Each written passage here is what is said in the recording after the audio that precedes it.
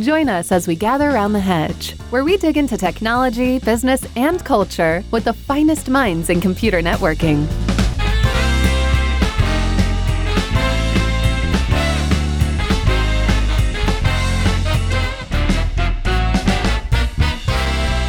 Well, hello, Tom. How are you today? Hey, Russ. Doing well. How about yourself? Been many, many hours since we talked. We got to get back Yeah. on that lab. Figure that thing out, man. Yeah, for sure. Tom and I are working on an SR lab, which is exciting, trying to figure out how to get segment routing running in a little lab. I mean, I told him the problem is I have people who do this now. I don't do configurations. Russ has people. We've always known. We've always known he doesn't create that much content on his own. He's got people. And that was Yvonne in her she shed with her Yes. frog lamp. My frog lamp. That was a gift from a friend of mine. Yeah. See, now that's what we'll be talking about today. One of the many things we'll be talking about today is taking care of yourself. And joining us is Ethan Banks, the one and only, the most recognizable voice in the networking field. Most recognizable voice, you think? Yeah, don't I know. think so. Longest I think- around, it could be. I think that's pretty accurate. I think it's pretty accurate, yeah. As my business partner and co-host Greg would say, we've been too stupid to quit. So we just keep going since 2010 and keep talking. So Yeah, I was something to be thinking said for before that, we I guess. started that I feel like I've known Ethan way longer than he's known me. It's it's been an asynchronous thing, but yeah. it's Oh, good. we met at a Cisco Live Universal Studios, right? Yeah, it was Back like that far? 2013. It was Yeah. 20. Yeah, I remember. Yeah, it Yeah. was it was a monumental week for me. I remember. It's the first time I saw Russ speak. He spoke at an architecture session. You just released the book with Denise Donahue. You were talking about the OODA loop. I remember that. Yeah. We hung out. I met Greg and Ethan. Like, it was a big week. Wow. Oh, so OODA loops. That's what we should talk about, is oodles of OODA loops. That's We'll have to save that for another day. So Ethan, you said you've come to a kind of, I don't know, how many years has it been since you started down this path of reforming your life and thinking about things along these lines of taking care of yourself? It goes back to 2008, actually. 2008, A lot longer than it's been for me. Well, so to set the context, I'd finished my CCIE, and my CCIE, I'd gained a lot of weight during that time, working a full-time job, which involved technical lead, network engineering, a lot of core network stuff for a financial institution. Highly stressful, and I eat my stress. So I was doing that job, plus I was working on the CCIE, which is in and of itself could be a full-time job. And I've been working on that. That took me, I think, 16, 18 months to get through that program. So between all the studying and all the day job stuff, I just picked up a lot of pounds. And in 2008, sometime after I finished the IE and got through the lab, I started a blog, which doesn't exist anymore. Don't go looking for it, but I called it Losing 50. The goal was document losing 50 pounds. And I didn't do so great at that, but it began my journey anyway. So I started, I joined a gym. I joined a gym in town there that was pretty near the place I was working. And so I'd leave work and I'd head around to the gym and I'd start getting on the Stairmaster. And I didn't know anything about anything really. I didn't know much about like lifting weights, or I didn't know much about diet. Didn't know much other than I got to lose some weight, so I should eat less and exercise more. And that's pretty common sense. So I started with that. And the journey from there, it's 2023. Wow, I've been on this journey for 15 years. Has really grown over time. You read a lot of books. I got into CrossFit at one point. I got into hiking and now trail running. And as you get deeper into these different sporting disciplines and read more and learn more and meet other people, and I even have a coach now, you just learn a lot more about how the body works and how all of those things have affected me beyond just the physicalness of it. Changing diet, getting better sleep, working out, doing all these exercise kind of things have improved thinking processes and my ability to handle stress and so on. There's been a lot of benefits about it beyond just losing weight, which I have lost a bunch of weight over time. To the point that recently some people have seen me are like, are you? Who are you? Which has been nice to be able to drop a few pounds and have some people notice that hadn't seen me since the before times. Yeah, well, that's really cool. Yeah, so I really do think that there is a massive side of this, of being fit and thinking and eating and stuff like that, that really does impact your ability to think, especially as you get older. It's so easy when you're 20 years old or 24 years old to just say, whatever, I'll just eat pizza all the time. I don't care. But I don't know. It started about 10, 15 years for me ago when I started realizing that I couldn't do that anymore. Like, that's just got to stop. Like, that's just got to stop. I need a bedtime. Somebody needs to tuck me in at night. and and I got to get up at about the same time every day, And these are grandfather things. These are things my grandfather told me, and I just never listened to him, right? I just was like, yeah, whatever, Grandpa. Like, forget it. Whatever. You're old. I'm young. I can handle it. And you really can't. Honestly, you really can't. So I have a kind of a similar, when I was in the Air Force, I swam a mile a day or more because I can't run. I just, your trail running thing, my knees are too freaked out for that. I could swim. So I swam. And then when I lived over in one house, I cut about a cord and a half of wood, 2 cords of wood a year. I cut it and split it and stacked it and burned it over the winter. But I still, not until maybe 10 years, maybe even 8 years ago did I start being, okay, no, I've got to be more organized about this. I've really got to dig in and do something. So I started lifting weights and I started doing a lot more walking and stuff like that. And I'm with you. I've lost a few pounds. Probably not as many as you, but I've lost a few pounds. So Ethan, I was wondering, what do you think, what is it about our chosen profession that makes us vulnerable to some of these issues? There's lots of lines of work that are stressful and that this kind of thing, but I don't know. Do you feel like there's some particular things about our work that make us vulnerable here?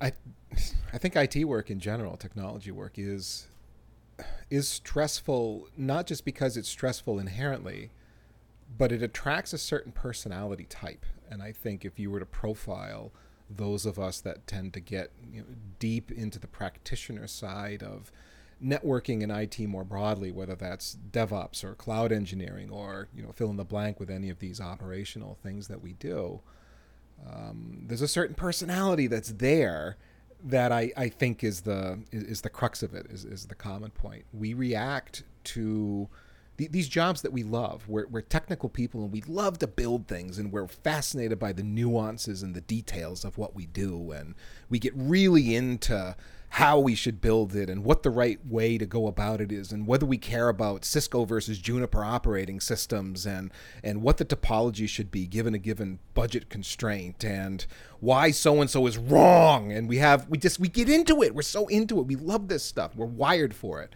We are just built for it within our personalities to think this way and feel strongly about all this stuff and to care.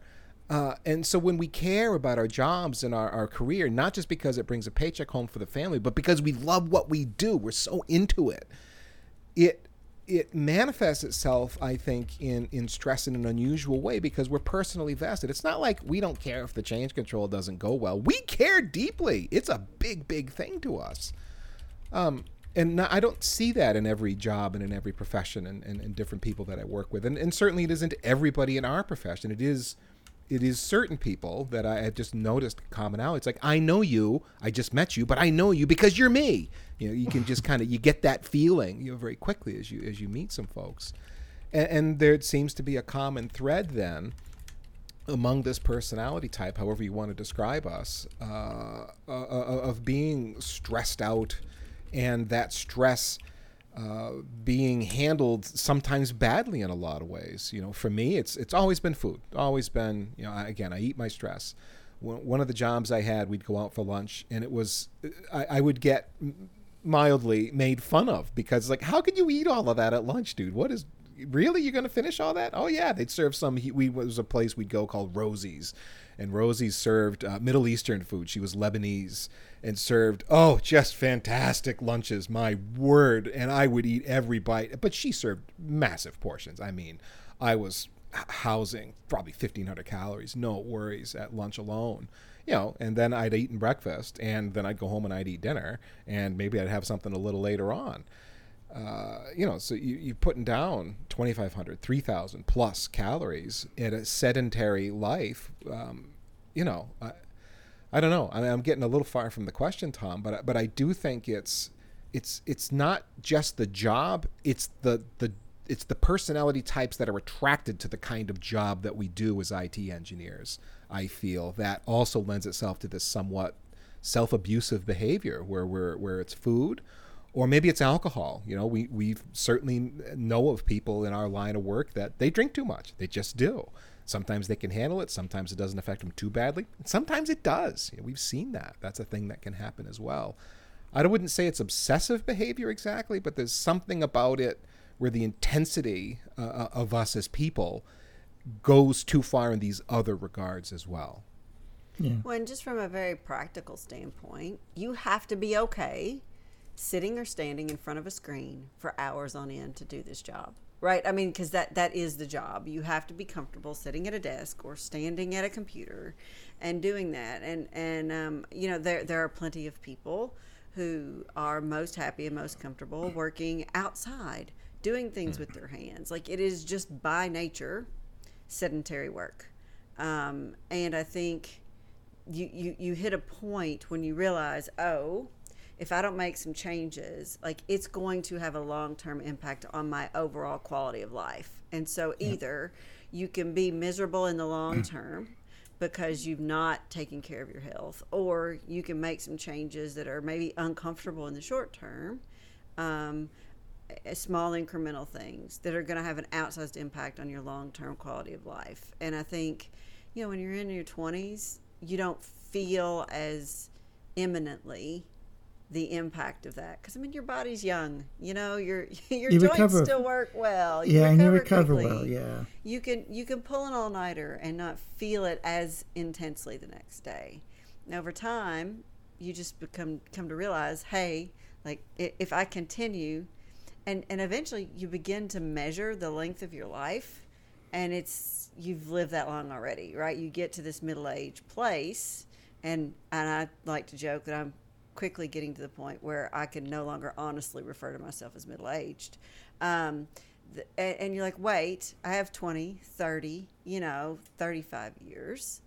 And do I want those to be good, productive years, or do I want to continue on a decline? And you just have to make some choices, right? I think, and that's where the place where I find myself. So yeah, it's important. Yeah. So two things. First, I think the realization really came for me, and this plays off of what Yvonne and Ethan are saying, was I was listening to a preacher, a teacher, and he said, how many weekends do you have left in your life? Given your average age at which people, die, how many weekends do you have left? And what are you doing with them? And that really sank in. I was like, oh no. Like, when you get to 1,000 weekends left in your life, they're countable. And do you want those to be good weekends, or do you want those to be nasty weekends, right? And that sounds very dramatic, but I just think, that's what really struck me.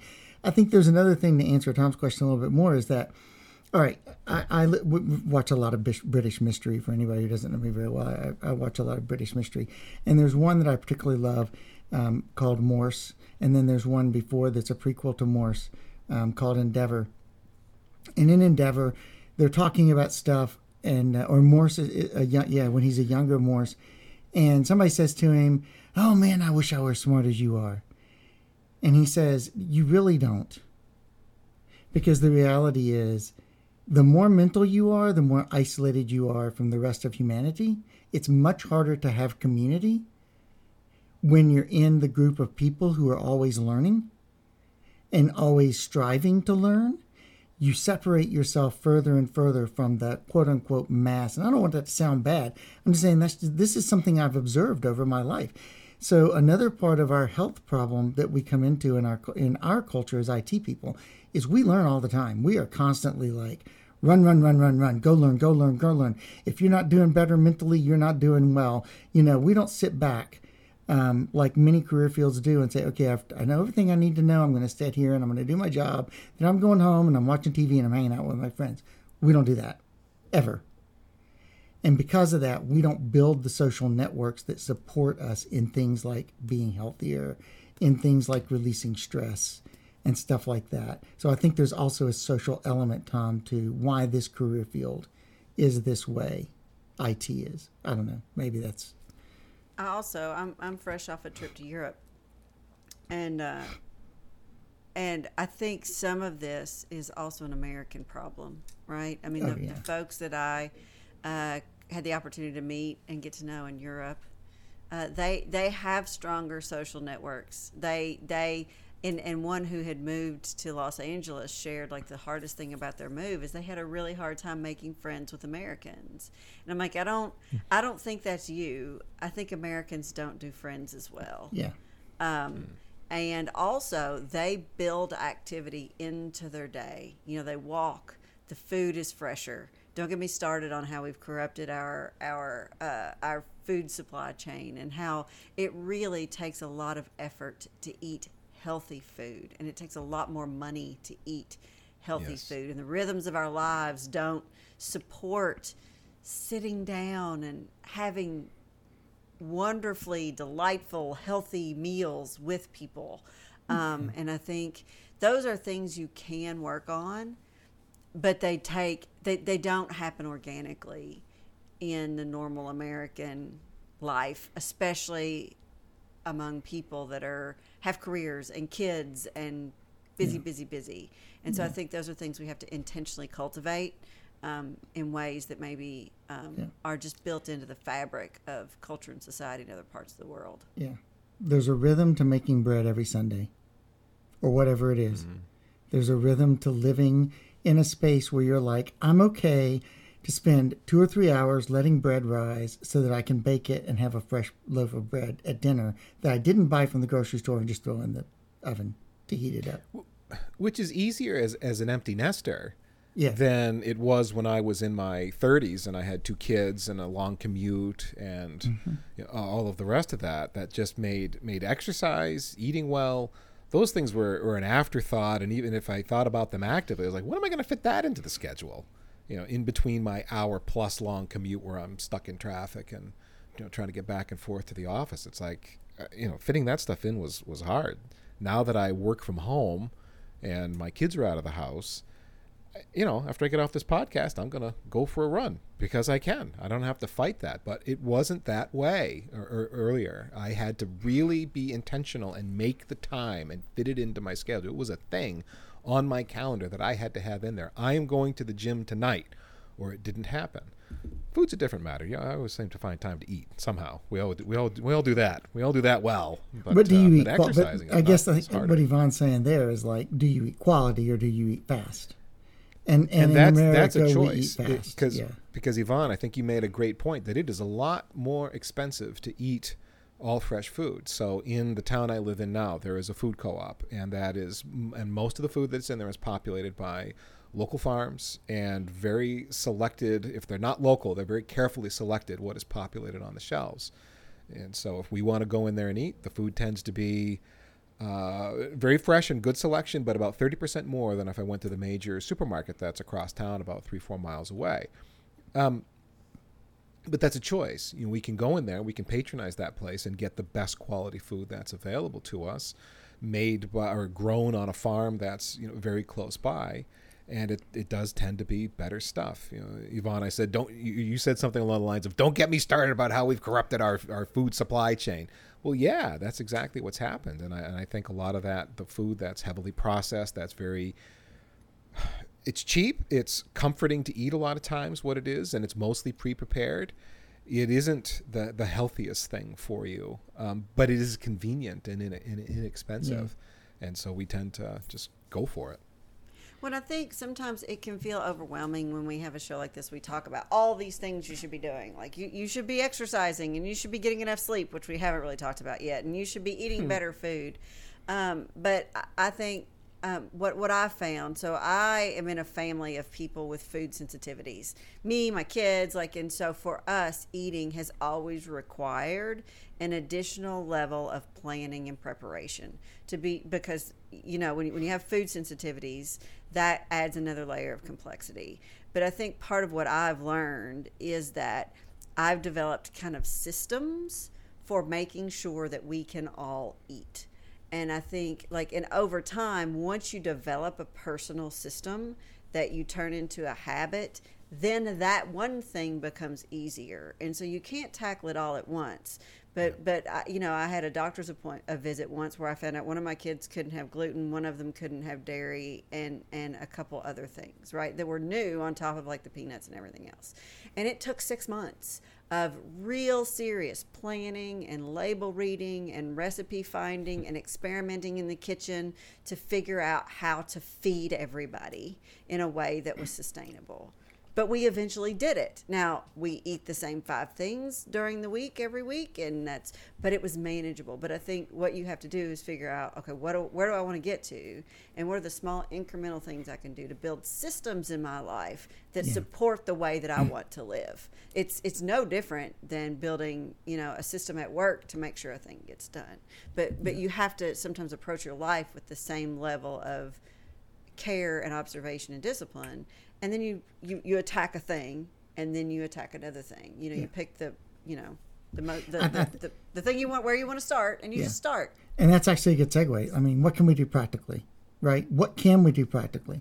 And Yvonne, I think your point about food is spot on. So, for instance, only having 5 dishes a week, is that really so horrible? I mean, people make out if I have to eat that same chicken dish once a week, every week for the rest of my life, I'm going to die. It's just like we do with our wardrobes, right?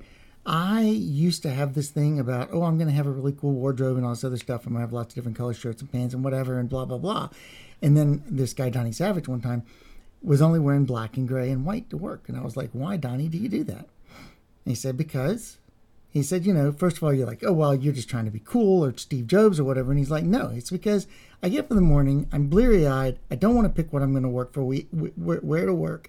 I'm walking in my closet, picking out a pair of pants, a shirt, and I wear them. And it really doesn't matter because they all match. Everything in my closet matches. I pay no attention to what I take out of my closet in the morning. And really, there's some freedom in that kind of consistency that you can build into your life over time around food and around other stuff, that you can be like, I just don't need 14 different ways to make chicken. Honestly, it's enough. And if you're a foodie and that's your thing and you get joy from that, knock yourself out, right? Yeah. It's not that it has to be one way or another, but you kind of have to figure out where you want to be and then figure out what's the next incremental step to get me there. Yeah. And that can be true with your fitness or your eating. I'm battling sleep right now. I'm going through a phase of life where sleep is different for me than it's ever been. And so I'm trying to figure that out, right? And it doesn't stay the same, right? Your family changes, your body changes, your life changes. And so you constantly have to tweak it a bit. But it's worth it, I think, is what I would say. Yeah. Yeah, I think sleep is a pretty important topic too.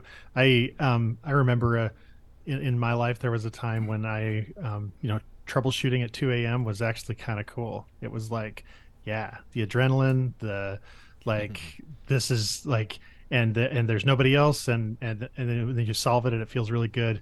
And I remember I was troubleshooting something once. It happened to be in the middle of the day, and a coworker was with me, and he's looking at my face while I'm doing this, and he's like, "You love this, don't you?" With this kind of disgusted look on his face.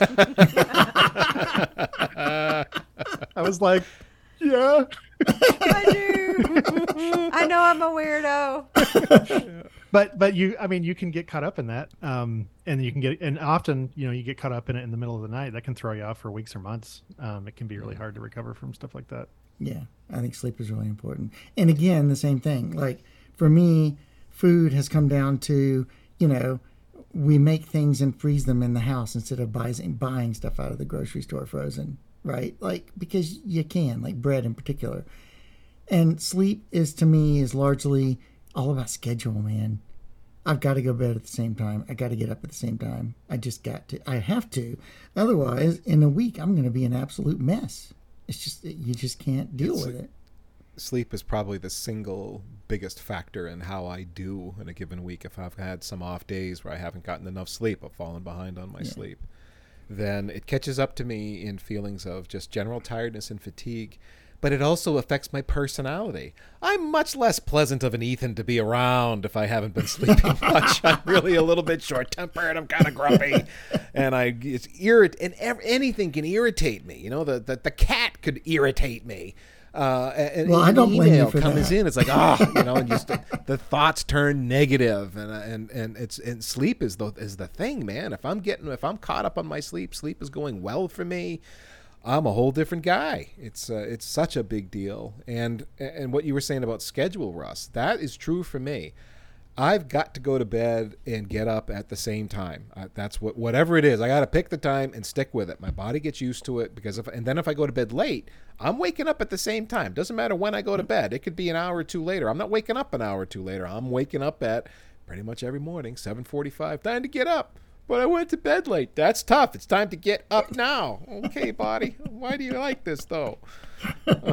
Yeah, and sleep is huge. The mood thing is so real. I had a couple weeks there of travel where I was on one side of the planet and then I was on the other side of the planet. And those swings in time zones, it's impossible to not get your sleep disrupted. And I had a day when I was just incredibly down, like blue.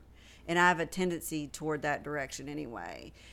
And I've been around the block enough to know, like, you know what? Like, I bet if you get a good night's sleep, the whole world is going to look different, right? And so to not ruminate in that horrible, miserable state and just realize, oh, wait, this is a function of my physiology. I need a nap. I need my brain to go clean itself. And I need, and then the world's going to look better. And I think when we can fall into some pretty negative, like for me, it's self-talk and things like that. Even when our sleep isn't okay, when we're not getting enough, or when it's disrupted, and sometimes like life happens and you get disrupted. It's like. And those things happen, but to be aware enough, like, wait, I'm not going to make a big decision here. I am not going to go complain to my husband about this horrible thing that I think he just did when I'm running on 2 hours sleep, because it's probably really not him. And I'm going to have to apologize later, right? So, like, but just to be aware of those rhythms and patterns and to just accept them and move with them as opposed to trying to, I'll be fine. But the negative self-talk and that feeling of just everything's down and you feel blue, it can affect you in the workplace as well. You get into work, and if you're feeling negative and you're feeling down all the time and your coworkers are irritating you and you're pulled into another meeting that you don't want to be in, and everything's just bothering you and grating on you because you haven't been sleeping well, that can lead to, I should look for another job. I don't think I like working here anymore. I think I'm over this thing. I'm going to go do something else. And you can actually make radical decisions that maybe you shouldn't be making if you were caught up on your sleep and in a right place, and your brain was properly where it needed to be to have the kind of energy that it needs to have to make decisions that are important that you should be making. Yvonne, you were saying, making decisions like, shouldn't go harass my husband about that thing he did on 2 hours of sleep because I'm probably wrong. Yeah, the brain doesn't work right, but yet you feel strongly about things and want to make decisions when you really shouldn't. Yeah. So first practical piece of advice for anybody listening is set a schedule. Try setting a schedule to sleep. Apply the self-discipline that you do to your lab work, to your sleep work. You're in the Apple ecosystem. Probably works the same in Android too. I don't know. But yeah, you can plug in your sleep schedule and have if you wear an Apple Watch, once sleep mode kicks in, it goes dark. It goes black. And oh, yep, I'm supposed to be in bed now. And then it doesn't come back on again unless you it makes you hold the button to turn it back on to look at it, so you feel really badly about it. I shouldn't be looking at my watch now. I should be sleeping now. That's a habit that has helped me. It's a small thing, but it's like, yep, okay, bedtime, got to go. And the same thing with exercise, right? Find a way to enjoy it and go do it, even if you have to start. And this is something people don't get about exercise, right? They start out hating it. Everybody starts out. I don't know anybody who starts out loving exercise. I've never met it, and I've never met that person. Maybe I'm wrong. Maybe you have, Ethan. But no, I didn't start out loving exercise. I hated it at first. Like it was a thing I would say to my wife, I hate exercise and working out. And she was a working out fanatic. She loved it. Yeah. And I was just like, nope, I don't want any part of that. No, thank you. Exactly. And yet, once you get into it, and you almost get to the point where you feel wrong that you didn't. You feel like, oh man, I missed 3 days. Oh, that's horrible. Now I feel like a dirty slob or something, And it just really. And there's a virtuous cycle there, right? Like if you exercise and work your body physically, it will help you regulate your sleep, right? There is. And it will also release like hormones and chemicals in your body that are designed to be there, that help you with your mood, and that make you just feel stronger and capable. And all of those things are going to have a net positive impact on not just your job, but your how you show up in the world, your every single day. And it's absolutely worth it. And I completely get the whole like not loving exercise, but moving, you do feel better. You just feel better. You do. Yeah. Go ahead, Tom. I was just one of the great things about working from home. I feel like it makes that a whole lot easier for me. I run on the treadmill 5 days a week, and I'm not losing huge amounts of weight, but it feels great. And like I can shower and I can finish exercising at 10 minutes before my first meeting, and I don't have to sacrifice my sleep to do it. And so not everyone can do that. I mean, not everybody's working from home, but I don't know. I found that to be a really great way to use that flexible time to stick some exercise in there. So that would be another piece of advice I would give people is target towards flexibility in your life on time. Most people maximize their earnings. That's just the way we are. We maximize our earnings. The reality is you need to balance your earnings against the rest of your life because you have a long life ahead of you, and you need to have a physically healthy body when you get to the end of it. So that's another piece of practical advice. I remember very well when I was on global escalation team at Cisco, and I just said to my manager, I said, I find it really, really hard to do lab work in the office. It's just really hard. People are interrupting me. It's not that it's wrong that they interrupt me. They're asking me valid questions, but just like this is hard. And I need to go solve customer problems. So can I just work from home 1 day a week? And he was like, sure, stay home, do lab work. And that quickly turned into 2 days a week and 3 days a week. And then by the time I was on deployment and architecture team, we were all agreeing on which day in the office which day of the week we were coming into the office. And so we made it a point to all show up in the office 1 day. And by the way, we had a no laptop rule on that day. You come to the office, you don't bring your laptop. You're there to sit in front of a whiteboard in a conference room, go to lunch with people, figure out what they're doing, whatever.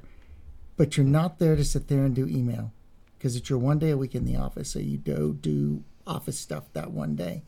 And then the other 4 days of the week, you have all the time you want on your computer.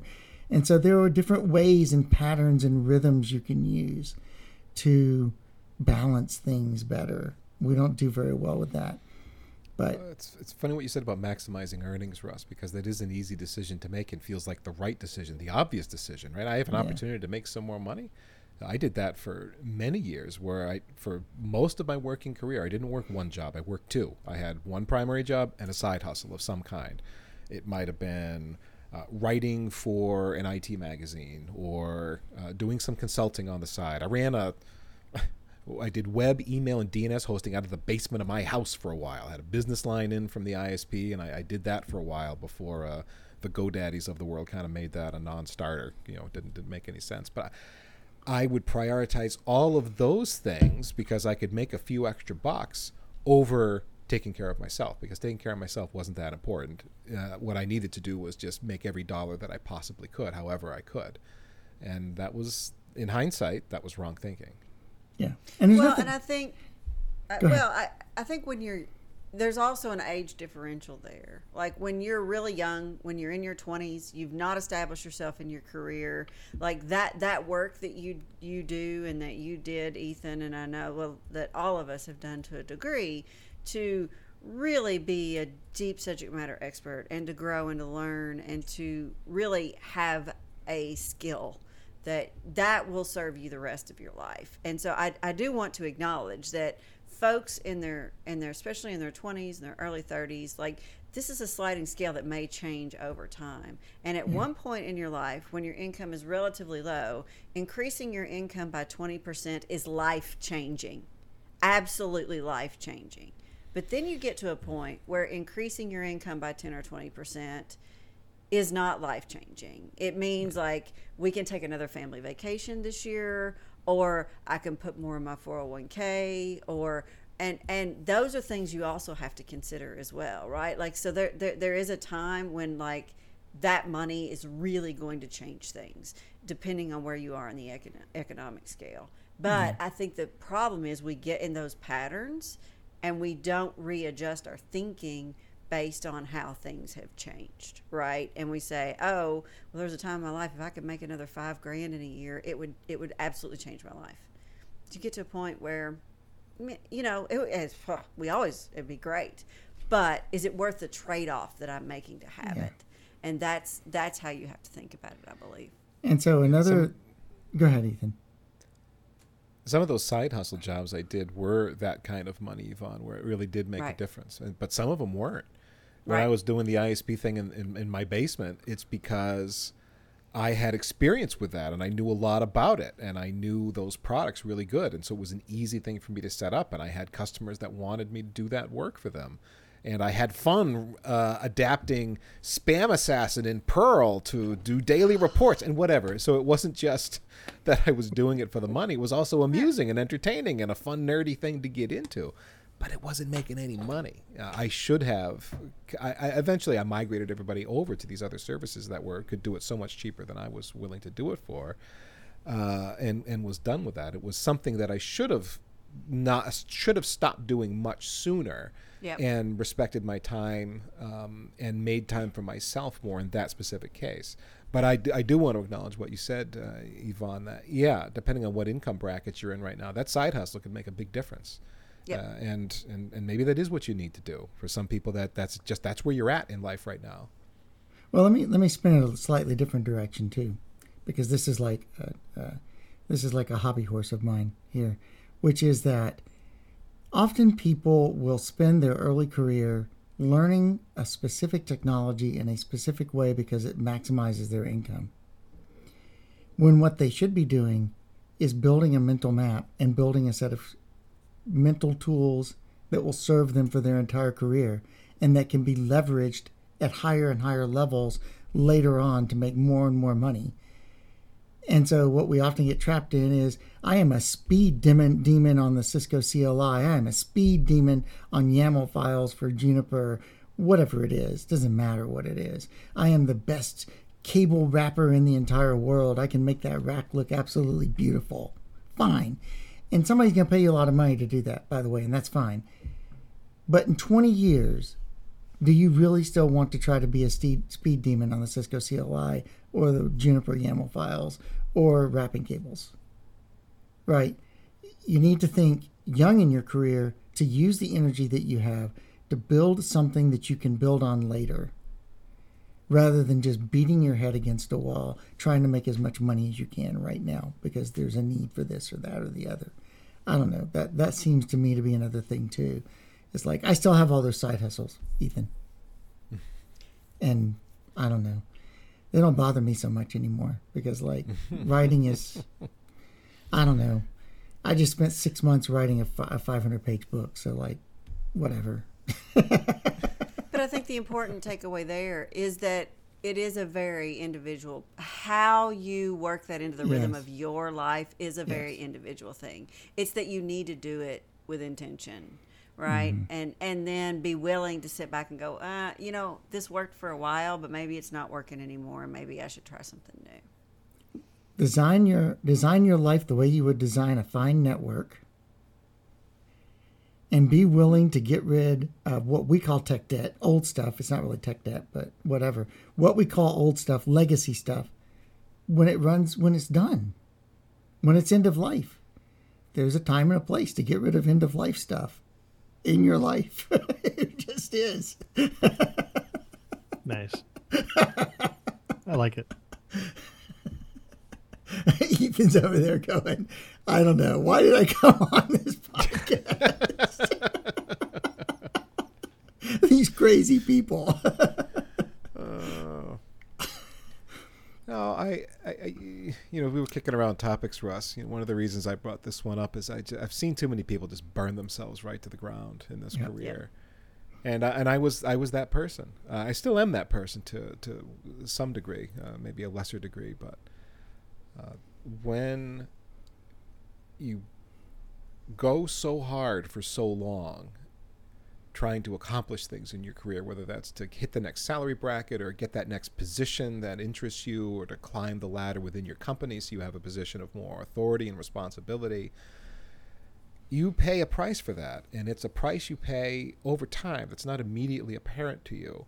You can go for a decade really hard in your career doing all the things you need to do to advance, and meet that goal and go to that next rung of the ladder. And after a while, a decade or longer, you realize, I'm exhausted all the time, and I don't know why. It's because you spent 10 years burning yourself out. You ground yourself right into the ground and made yourself into a nice fine dust by working so hard. And I don't think people can do that forever. And yet this, I guess maybe it's any career, but it's something about IT particularly, where there's always new things and changing things and new stuff to take on and new challenges to consider. And there's always another big project out there. And there's always another job where someone wants to hire you to do the next incredible thing. It's easy to just grind yourself out, and again, that whole burnout thing hangs over your head for a lot of years if you don't take time for yourself and properly balance that work life and that career with the rest of what your body needs to function. Yeah, and don't plus one to that. Yeah, and don't wait too late for that. By the way, don't wait too late. You can do permanent damage doing this. And make it impossible to recover fully at some point. And by the way, anybody else here really dislike it when you go into a career growth thing and they say, where do you want to be in 5 years?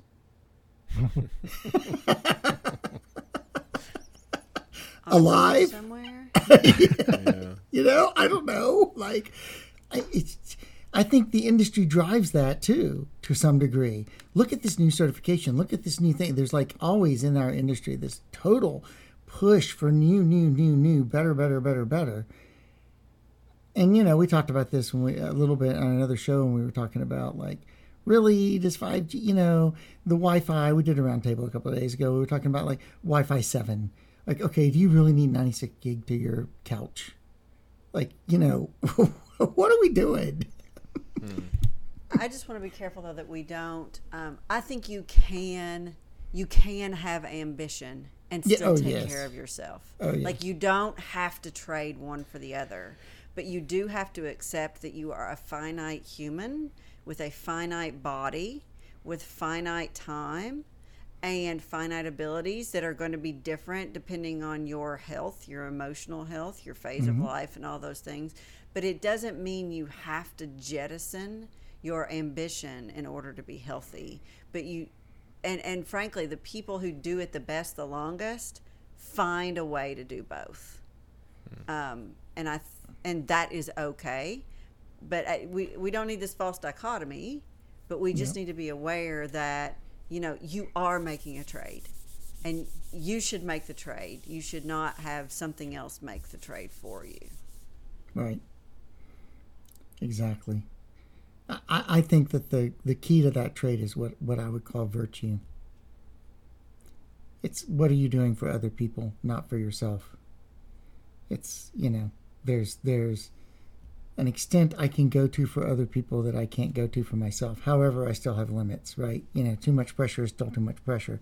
But I can, and not just to please other people, but just to be like, am I doing this to be richer, or am I doing this to help people who are junior to me? Am I doing, those types of questions you can ask yourself that can help you balance a little bit. Well, a good way to think about that for me is if I want to contribute the maximum to the world over the course of my life, how do I best do that? Right. And I best do that by making sure I'm able to contribute for the longest amount of time. That's right. And that's, to me, that's the framework that helps. But you may have to go find your own, and that's okay. You might. It's okay. So I don't have anything else to beat up on Ethan about. Well, that's not true. Ethan's fabulous. I know. You're not allowed to beat up on Ethan. Why not? Sure you can. Go ahead. Go for it. I can take it.